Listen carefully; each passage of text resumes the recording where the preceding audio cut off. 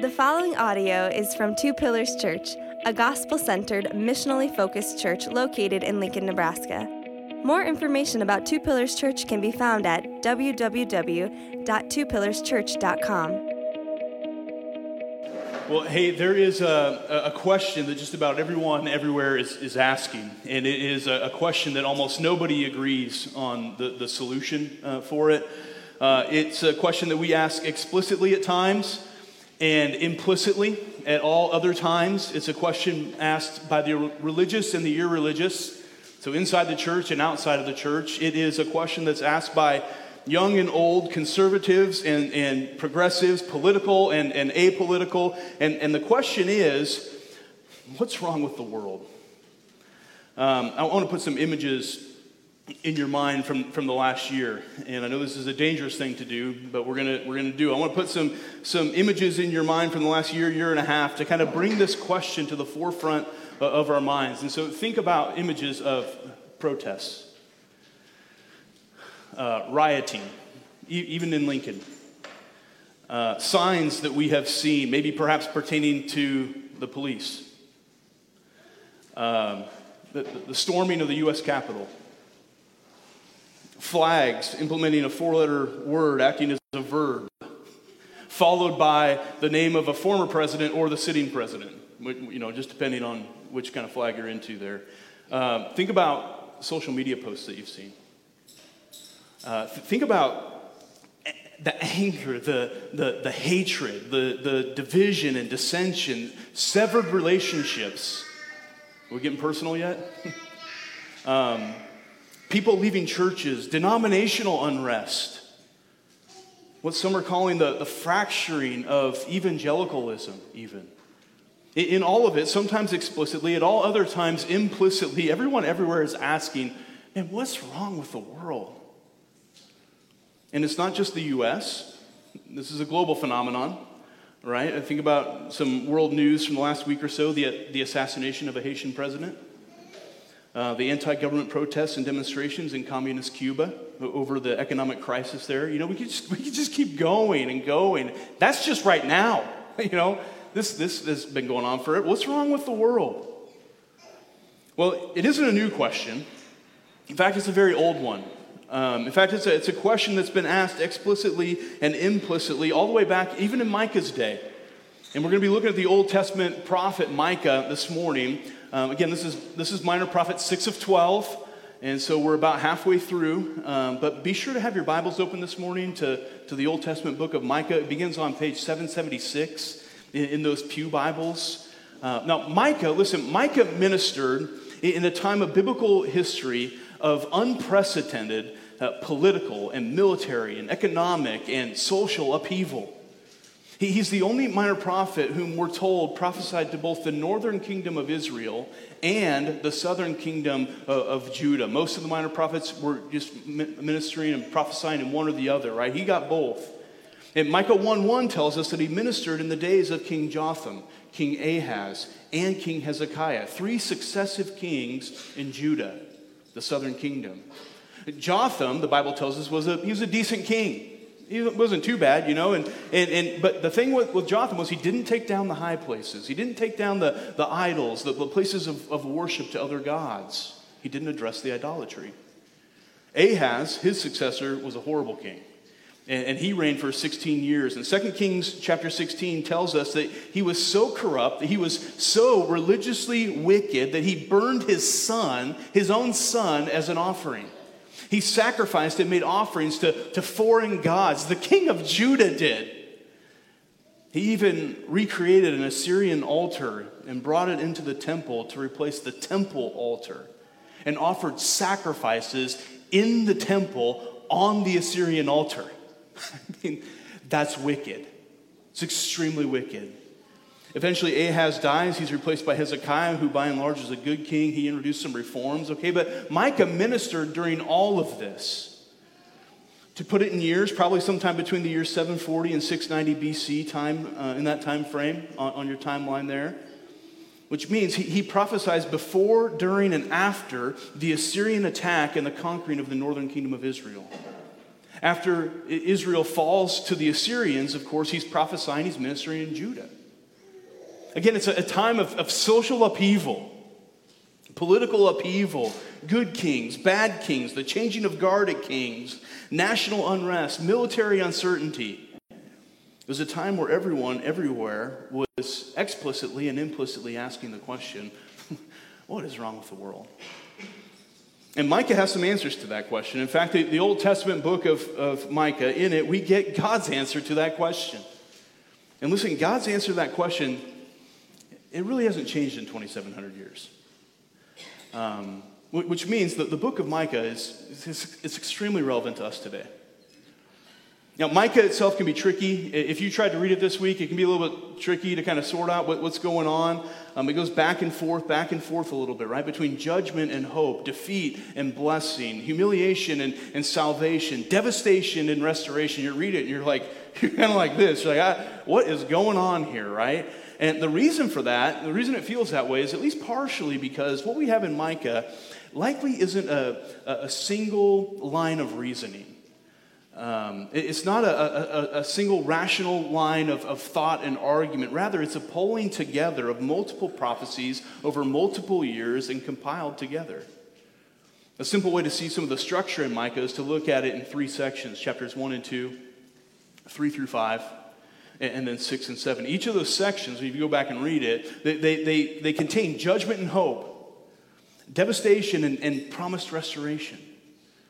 And what I want us to do this morning is kind of step back a little bit from Micah, like he would have done actually kind of when he compiled this, and ask, what is going on? What is the overarching message here? Listen, the world is fracturing. God's people are a hot mess. Israel is getting ransacked by the Assyrians. You thought I was talking about today. But right, it's a little ways off, but not too far off for Micah to prophesy about. But Babylon is starting to set its sights on Judah. What's wrong with the world? Well, Micah tells us. Look at Micah 1, verse 2. It says, "Hear, you peoples, all of you. Pay attention, O earth, and all that is in it. And let the Lord God be a witness against you, the Lord from his holy temple." Notice who's addressed here. It's all people everywhere, isn't it? All people everywhere. That's important. It's not just the leaders who are the problem. Like modern political debates would have us to believe. It's not just the leaders, though they are a problem, and we'll see that. It's not just those who are in power, or those who possess authority, who are the problem. Like modern critical theory would have us to believe. It's not just those who have power and authority, though they are a problem here, and we'll see that in the text too. But Micah begins here by addressing everyone, everywhere. Do you see that? Hear, you peoples, all of you. Pay attention, O earth, in case you were like, I don't think that was me. Everybody, everywhere. Let the Lord God be a witness against you, the Lord from his holy temple. For behold, the Lord is coming out of his place and will come down and tread upon the high places of the earth. In other words, judgment is coming. And the mountains will melt under him, and the valleys will split open like wax before him, like waters poured down a steep place. And why? Verse 5. All of this is for the transgression of Jacob and for the sins of the house of Israel. What is the transgression of Jacob? Is it not Samaria? And what is the high place of Judah? Is it not Jerusalem? God is saying, look around you. Look no further than your capital cities. Samaria, capital of the northern kingdom of Israel. Jerusalem, the capital of the southern kingdom of Judah. Look around you, God says. It's everywhere. Verse 6, therefore I will make Samaria a heap in the open country, a place for planting vineyards, and I will pour down her stones into the valley and uncover her foundations. And then verse 7, he gets very specific. All her carved images shall be beaten to pieces. All her wages shall be burned with fire, and all her idols I will lay waste. For from the fee of a prostitute she gathered them, and to the fee of a prostitute they shall return. What's wrong with the world? Well, first and foremost, God's answer is idolatry. Idolatry. There are carved images. There are idols, he says. You're worshiping something or someone else other than me. And this isn't something to take lightly. No, this is the wrath of God is coming because of it, right? Idolatry in the Bible is worshiping something or someone else other than God. In Micah's day, it was literal other gods, the so-called gods of the nations. And it's likened to adultery here. That's what's going on there with the talk of the prostitute. That's what idolatry is. It's spiritual adultery, spiritual unfaithfulness to our faithful, covenant-keeping God. And it has a primary position at the root when we ask the question, what's wrong with the world? You know, the 16th century reformer, Martin Luther, he used to say that our fundamental problem is always idolatry. In relation to the Ten Commandments, this is commandment number 1, isn't it? No other gods before me. And Luther would say that we never break the other commandments without first breaking the first. In other words, dishonoring your father and mother, murder, adultery, stealing, bearing false witness, coveting, and listen, all the myriad of forms in which these things manifest out of our heart into our life and culture and society, they all begin with us not fearing, not loving, not trusting God as God above everything else. Each violation can be tracked back, Luther says, to breaking the first commandment, no other gods before me. Now, that's true in our world too. When we look around our world today and we ask the question, what's the matter? This is foundational to our answer as Christians. Foundational to the Christian answer to the question, what's wrong with the world, is idolatry. Exchanging the truth about God for a lie. It's allowing something else into the functional center of our life. It's when something else or someone else, a cause, a political party, a want, a desire, a security, approval, power, greed, control. It's when something else or someone else becomes more important to you than God. That's idolatry. When you begin to look to it for anything that you're to look to God for. Security, hope, deliverance, grace. That's idolatry. And it's not some minor little issue that, boy, aren't we glad we got the grace of Jesus to cover? No, the Bible says our idolatry evokes the wrath of God. The wrath of God is revealed from heaven against it, the Apostle Paul says in Romans 1. The Lord is coming out of his place and the mountains will melt under him, to use Micah's language. It's a big deal. It was a big deal in Micah's day. Right? The people of God in large part had turned away from God. They were worshiping other gods. It's a big day in our deal. It's a big deal in our day too. There it is. If you're not a Christian, first and foremost, the first and foremost thing that we want you to hear today is trust in Jesus. Trust in him. Ask God to bring him here's what we mean by that. Ask God to bring him into the center of your life. Everything else comes surrounding that. But he's at the center. No real change happens until that happens. He's not an add-on. He's to be at the very center. Everything in your life is to revolve around him. Foundationally, friends, this is at the root of what's wrong with the world. We're living out of accord with the one who created it. We are worshiping the created rather than the creator. And it's not just a problem for non-Christians. In case you're like, yeah, those people, it's their fault. It's a problem for Christians too. Idolatry sneaks in like a bat in the attic. You know, it can creep in through the tiniest of holes in our faith.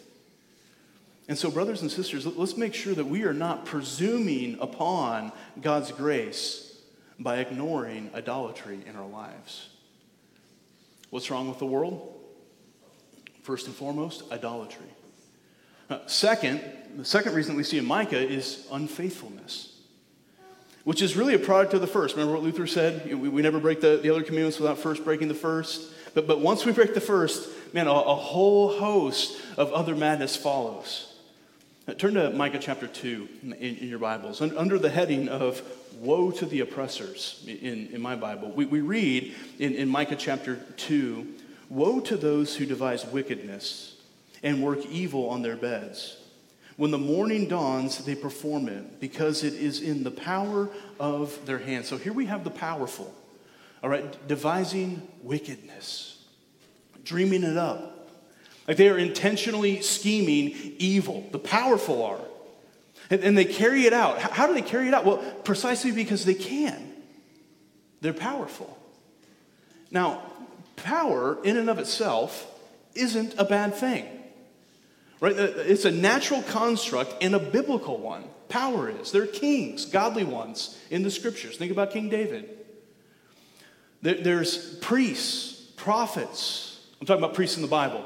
There's priests, there's prophets, apostles, pastors, parents, governing officials, all who have God-given power and authority in the Bible. And we see this in our culture, we see it in politics, but listen, power itself isn't bad. What we do with it, though, can be. And we see it, don't we? We see it in our culture. We've even seen it in the church with domineering or abusive leadership. We've even seen it in Christian homes with domineering or abusive husbands or fathers or wives and mothers. The point I want to make, though, is that power itself isn't bad. Right? Biblically, it's a biblical thing. And so the solution has to be more complex, right, than overthrow the government, defund the police, disband church leadership, and disassemble the nuclear family. Power itself isn't bad according to the Bible. What we do with it can be. What did the powerful in Micah's day do with their power? Verse 2.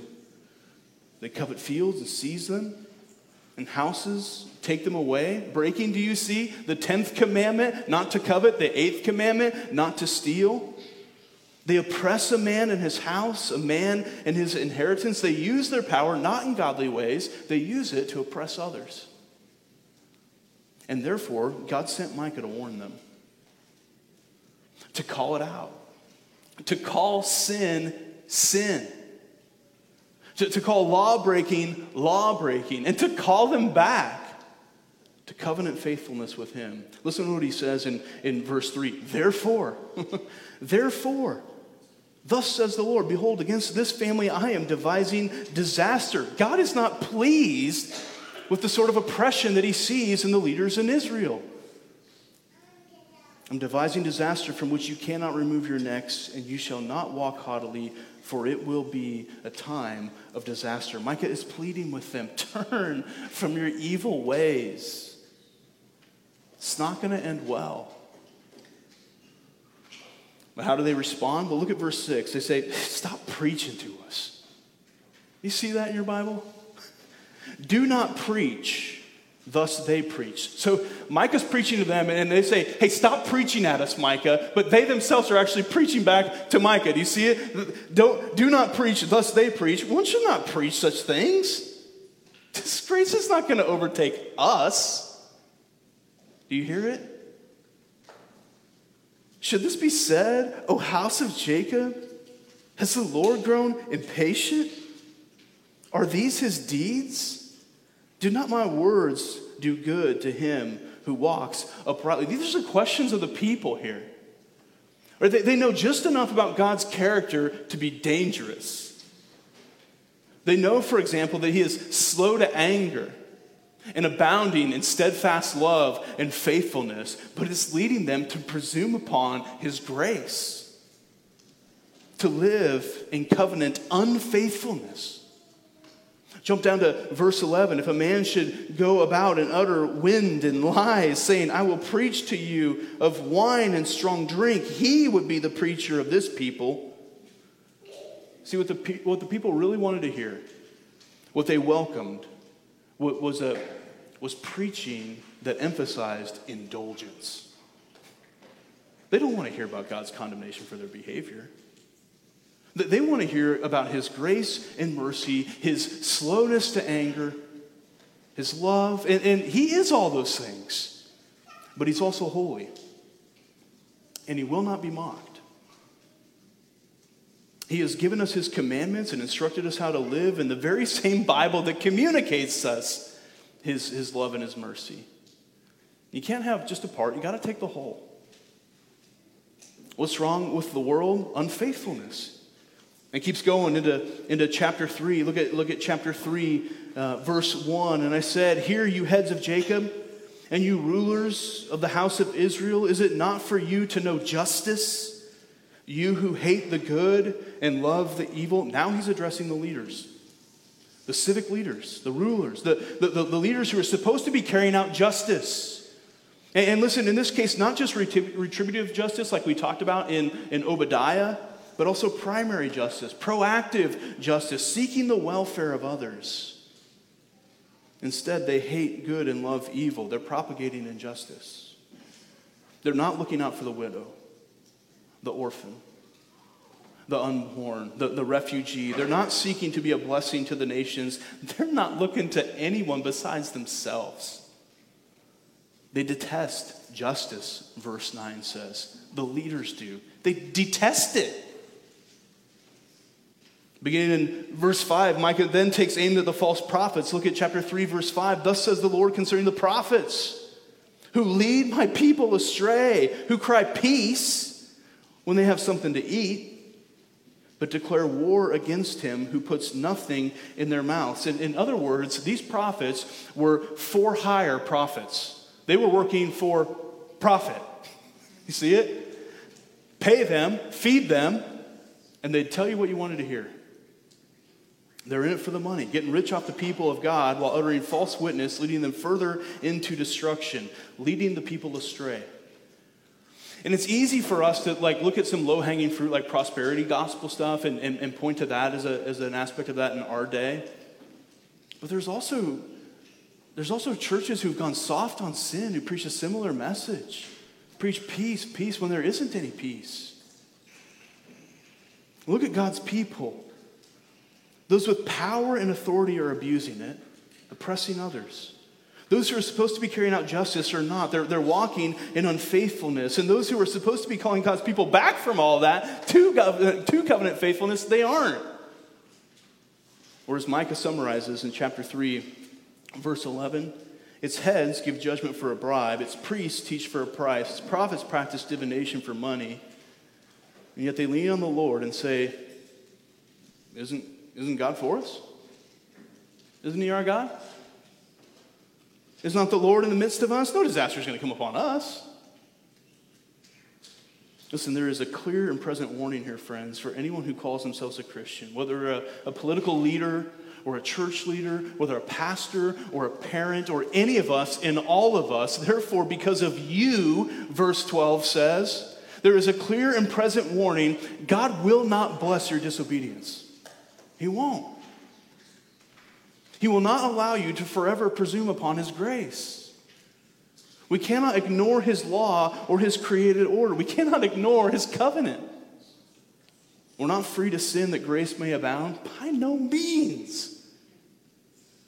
Like Micah, even though it's unpopular, even if there are so-called Christians out there spewing a different, contradictory message like the false prophets of his day, we must call sin, sin.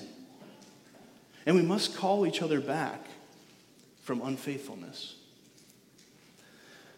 What's wrong with the world? God's answer? Idolatry and unfaithfulness. But now, what's the solution? I mean, that's the problem. How do we make it right? Well, Micah tells us, actually. Turn over to Micah chapter 6. And Micah 6 is like this courtroom scene. God's been building this case, setting forth their idolatry and unfaithfulness. And in chapter 6 comes this indictment against his people, from God to his people. Chapter 6, verse 1. Hear what the Lord says. Arise, plead your case before the mountains. Let the hills hear your voice. Hear, you mountains, the indictment of the Lord. And you enduring foundations of the earth, for the Lord has an indictment against his people, and he will contend with Israel. O my people, what have I done to you? How have I wearied you? Answer me, for I brought you up from the land of Egypt and redeemed you from the house of slavery. I sent before you Moses and Aaron and Miriam. Oh, my people, remember what Balak, the king of Moab, devised, and what Balaam, the son of Beor, answered him, and what happened at Shittim to Gilgal, that you may know the saving acts of the Lord. God is saying right here, I have been faithful to you. I've been faithful. I've kept my covenant. I brought you out of Egypt. I redeemed you. I gave you leaders. I gave you the law. I blessed you. And then he says, remember Shittim? And we probably don't remember Shittim, but we should remember Shittim. And if we're really honest with ourselves, it's kind of fun to say Shittim. But it was in Shittim, before God's people crossed over the Jordan, right before Moses died, it was there in Shittim. In Numbers 25, it records horrible unfaithfulness on the part of the people of God at Shittim.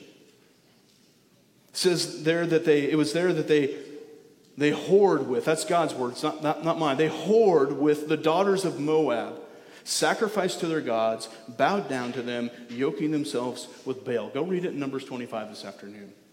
They literally were breaking covenant in the most blatant and horrible of ways.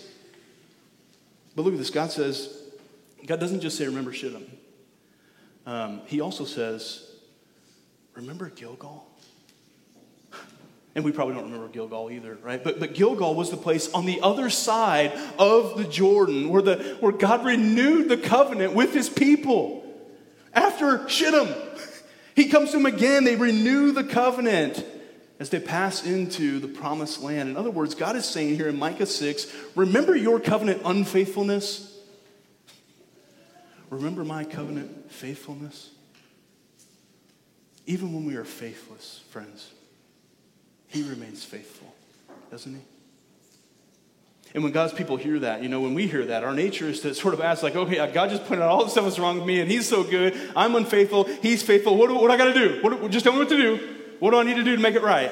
Just tell me. What do you want from me? Look at verse 6. With what shall I come before the Lord and bow myself before the God on high? Shall I come before him with burnt offerings, with calves a year old? Will the Lord be pleased with thousands of rams or 10,000s of rivers of oil? Shall I give my firstborn for my transgression, the fruit of my body for the sin of my soul? This is our natural response, isn't it? Like, just tell me what you need from me, God. Like, what kind of religious gymnastics do I need to do to please you? What should I bring? What do you want from me? Well, a bunch of prayer work? I need to give money to the church and up my offering. What do I need to sacrifice? Just tell me. How much? Just tell me. Name the price, Lord. And Micah responds in verse 8. He has told you, O man, what is good. And what does the Lord require you? But to do justice and love kindness and to walk humbly with your God. Now, this is probably the most famous verse in the entire book of Micah. Right? If you know one verse in Micah, it's probably this one. Let's look at. First, he says, do justice.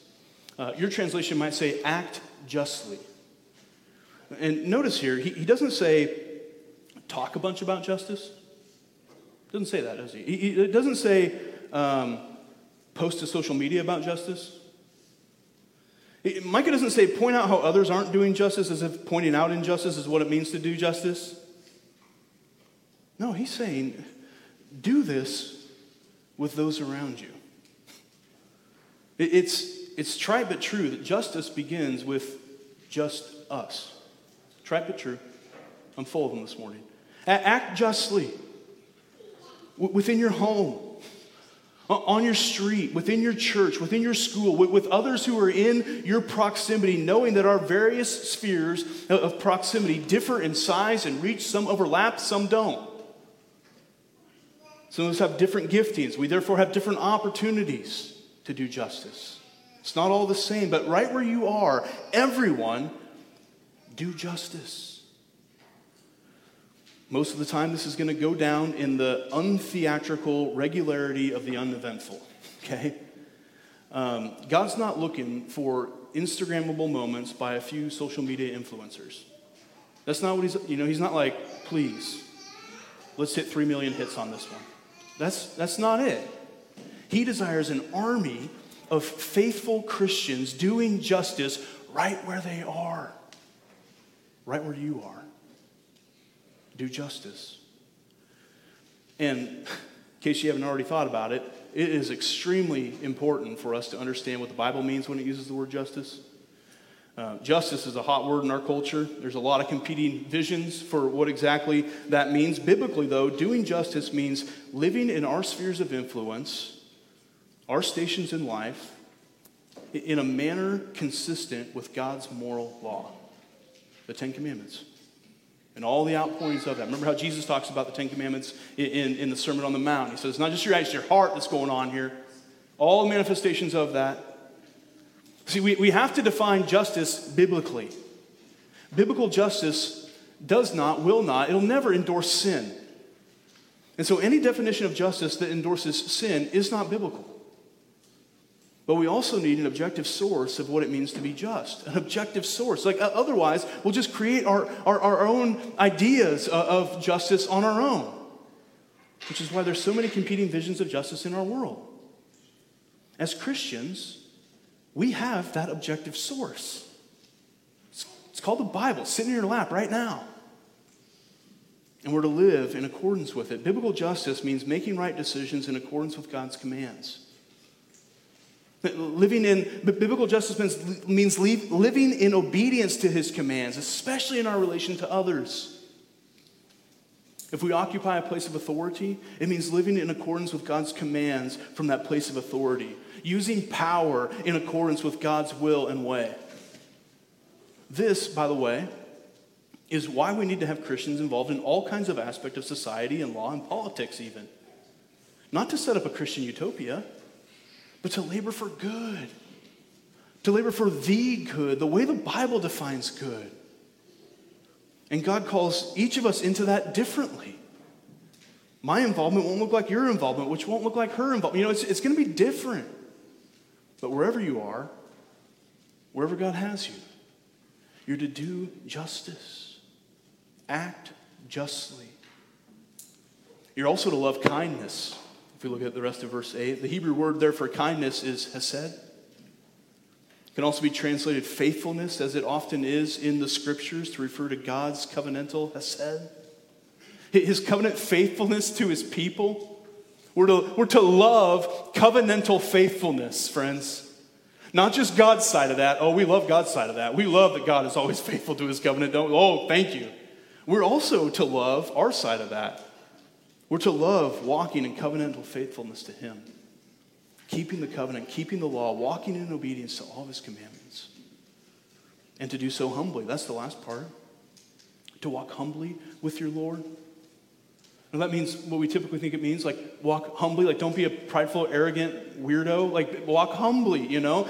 But also the idea isn't so much walk just humbly like we think of that, but it's also obediently before your God. Friends, this is what the Lord requires. And a good New Testament, gospel-centered Christian probably asks at this point, wait a minute. That sounds like works. I've heard that before. That sounds, and it is, there are works involved in living the Christian life. You know, there are things that we are to do and things we are to not do. It is not a free-for-all. And what Micah is saying here is that the test for loving God is how you treat your neighbor. Micah 6:8 has been described before as a summary of the second table of the law. And so one of the ways the Ten Commandments is sometimes described as two tables, right? With the first table describing our relationship to God, and the second table describing our relationship with others. So with God and with others, right? Jesus himself sums up the two tables how? Love God, love people. We know that.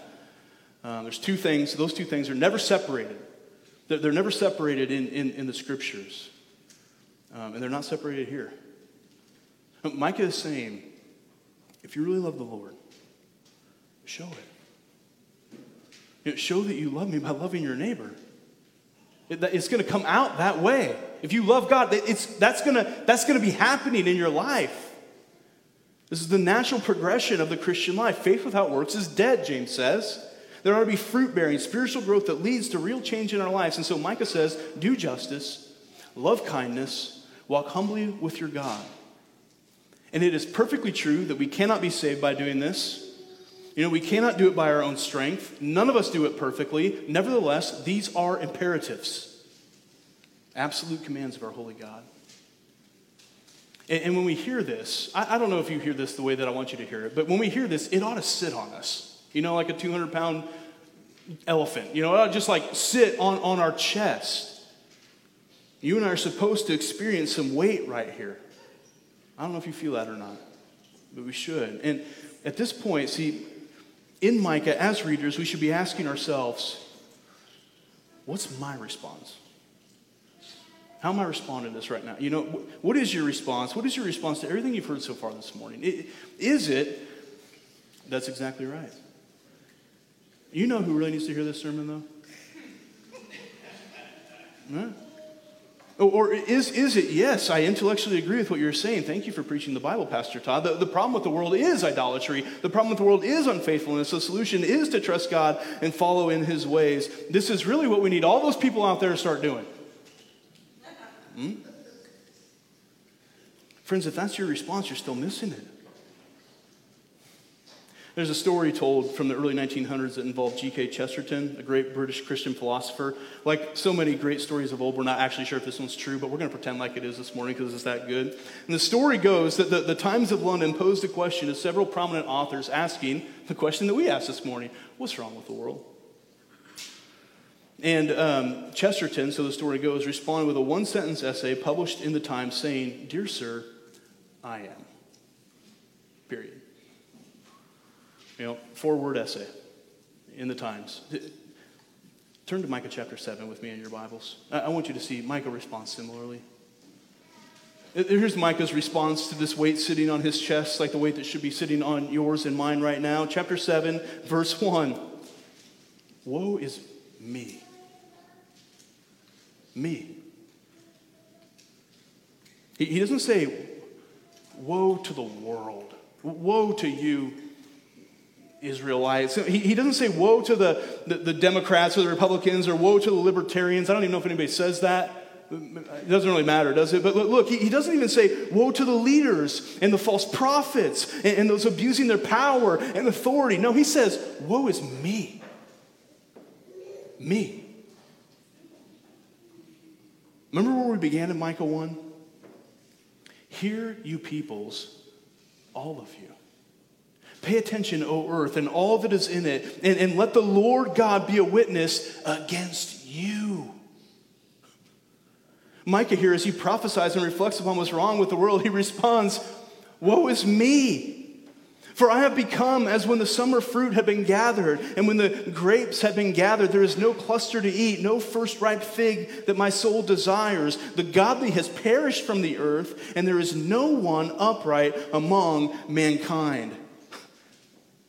Friends, this is Micah's Old Testament prophetic way of saying, all have sinned and fallen short of the glory of God, and I am the chief of sinners. He includes himself in the all of chapter 1, verse 1. Woe is me. See, this is so important, right? Because we would read Micah and looking like condemning the false prophets, even though at least I got Micah. And Micah says, no, listen, don't look to Micah.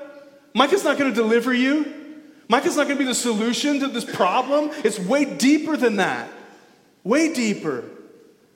See, as long as the solution to the world's problems are out there, man, they'll never be in here. As long as we respond to the problems with everyone else, the solution is never going to go deep enough. Isn't this what we see in our world? What's wrong with our world? The culture says, your political stuff, that's what's wrong with the world. The culture says systems, structures, that's what's wrong with the world. The world says people who aren't like me, that's what's wrong with the world. And you can find news stations and books and social media influencers to back you on that, to join with you and say, woe to the world. Only Christianity comes along and uniquely says, what's wrong with the world? Dear sir, I am. I am. Woe is me. Well, look what else Christianity says, though. It doesn't leave us there, praise the Lord. It doesn't say I am in a way that leaves us wallowing in our sin, drowning in our guilt and destruction, you know, that we're just going to hang out and wallow while the world burns and, you know, everything comes down doomsday style. Look at the rest of Micah's response beginning in verse 7. Chapter 7, verse 7. It says, but as for me, I will look to the Lord. So we are to see our sin, we are to see areas of injustice in our own actions. Ways that we treat people that are out of step with the Word of God. Go read Romans 12 sometime, right? Slandering, taking advantage of, not loving others, including especially our brothers and sisters in the church. But not just them, everyone. Ways that we're impatient. These are small forms of injustice. Ways that we curse others. Ways that we fail to weep with those who weep. Ways that we're prideful or prejudiced. Ways that we repay evil with evil and fail to do everything possible to live peaceably with all. Ways we fail to honor our parents. Ways that anger rules in our heart like murder. Coveting and jealousy and greed come out in large and small ways. We're to see all that in ourselves and how it is manifested out of us into the world around us. But we don't stop our gaze there. We look to the Lord and we wait upon Him. Even when the world is on fire, we can come humbly before Him, confess the part that we have played, confess our sin, and wait upon Him, knowing that He hears us. Verse 7 again, but as for me, I will look to the Lord. I will wait for the God of my salvation. My God will hear me. Do you believe that today? That your God will hear you? Rejoice not over me, O my enemy. When I fall, I shall rise. When I sit in darkness, the Lord will be a light to me. And I will bear the indignation of the Lord because I have sinned against Him. Notice in your Bibles, there's not a period after that. It's a comma. You see that? I will bear the indignation of the Lord because I have sinned against Him until He pleads my cause and executes judgment for me. And He will bring me out to the light, and I shall look upon His vindication. Friends, this is what Jesus has done for us. He has pleaded our cause. Like judgment for our sins has been executed on Him. Or to put it more plainly, He has been executed for our sins in our place as our substitute, taking on everything that we deserve. And in so doing, He brings us into the light, and we look not upon ourselves for vindication, but upon Him, and we say, glory to Jesus. Glory to Him. What's wrong with the world? Idolatry and unfaithfulness. What's the solution? Loving God and loving people. What's our response? We can't perfectly do that, which means we're a part of the problem. Who will save us from ourselves? Jesus. Jesus is the ultimate solution to everything that is wrong with the world. If you don't believe that, we need to talk about you being a Christian. He's the only solution that goes deep enough into the hearts of people to actually bring about the change that the world really needs. The kind of change that changes how we interact with others in keeping with how He created us, to bring about peace. That's what we all long for, isn't it? Peace. Shalom. Everything in its right place, doing what it was meant to do in the way that God intended it to be. We look around the world and we see all the problems and we long for peace. We long for political peace. Go back to all those images from earlier. We long for political peace, social peace, economic peace, racial peace, spiritual peace. With God ruling and reigning high and sovereign over everyone, everywhere, and yet near and gentle and lowly, our great shepherd king. That's what we long for. Well, Micah actually pointed ahead to that peace too. The kind that only Jesus can bring. And in chapter 5, maybe you turn there, maybe not. I'm just going to read this over. It's not going to be on the screen. But in Micah chapter 5, Micah prophesies about this coming one. And it's, as often is the case in the Old Testament about messianic prophecies, there's both a near and a future fulfillment, meaning in some ways this has been fulfilled in the first coming of Jesus. And in other ways, it won't be fully fulfilled until He comes again. But make no mistake, it will be fully and finally fulfilled one day. Listen to Micah chapter 5, verse 2. But you, O Bethlehem Ephrathah, who are too little to be among the clans of Judah, from you shall come forth for me one who is to be ruler in Israel, whose coming forth is from of old, from ancient days. Therefore he shall give them up until the time when she who is in labor has given birth. Then the rest of his brothers shall return to the people of Israel, and he shall stand and shepherd his flock in the strength of the Lord, in the majesty of the name of the Lord his God, and they shall dwell secure.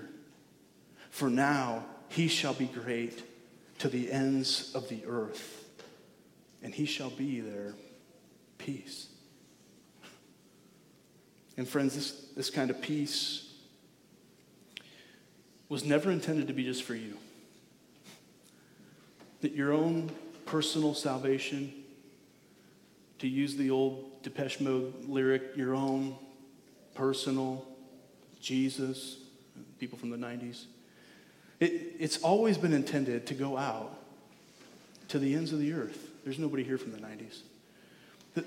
It's always been intended to go out to the nations, to go out to the world. Listen to Micah chapter 4. It shall come to pass in the latter days that the mountain of the house of the Lord shall be established as the highest of the mountains, and it shall be lifted up above the hills, and people shall flow to it.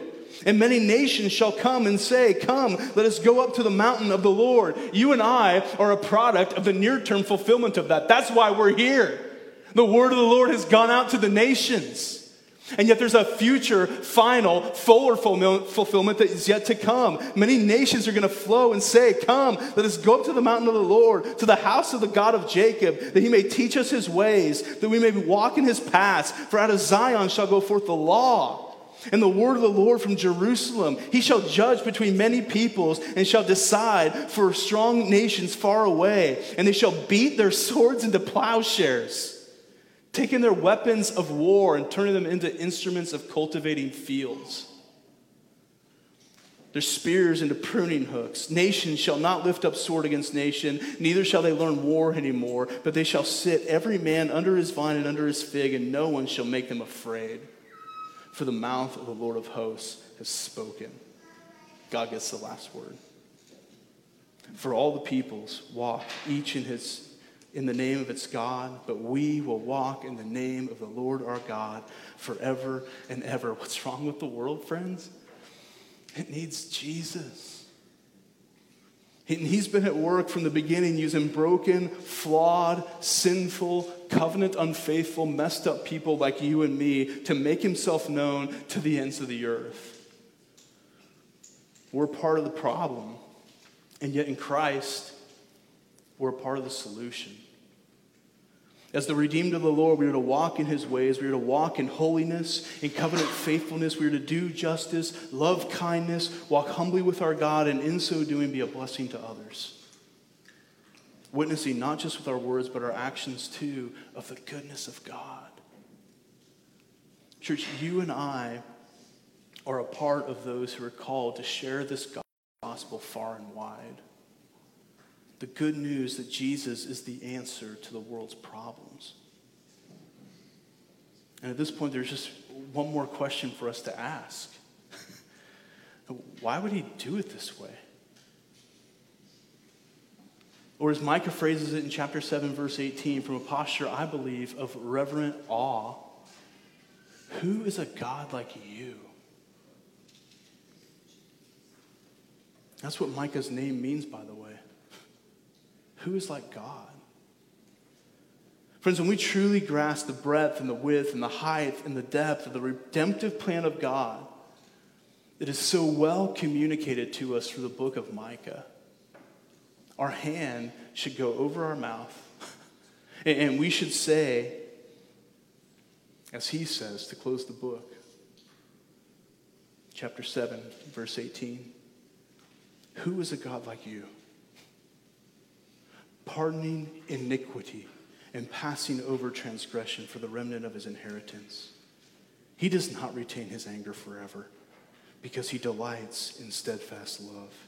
He will again have compassion on us. He will tread our iniquities underfoot. You will cast all our sins in the depths of the sea. And you will show faithfulness to Jacob and steadfast love to Abraham, as you have sworn to our fathers from the days of old. Who is like our God, church? No one. Let's pray. Father, there is none like you. And we praise you this morning for your grand plan of redemption. We praise you for your answer to the question, what's wrong with the world? We praise you for your answer, Jesus, the solution. And so now, Holy God, keep our eyes fixed on Jesus. Grant us everything that we need by the power of your Spirit to walk day by day, moment by moment, in covenant faithfulness with him. And it's in his powerful, authoritative, Shepherd King name that we pray. Amen. Thank you for listening to this audio from Two Pillars Church. Feel free to share this audio with others, but please do not alter or edit the content in any way. For more information about Two Pillars Church, please visit www.twopillarschurch.com.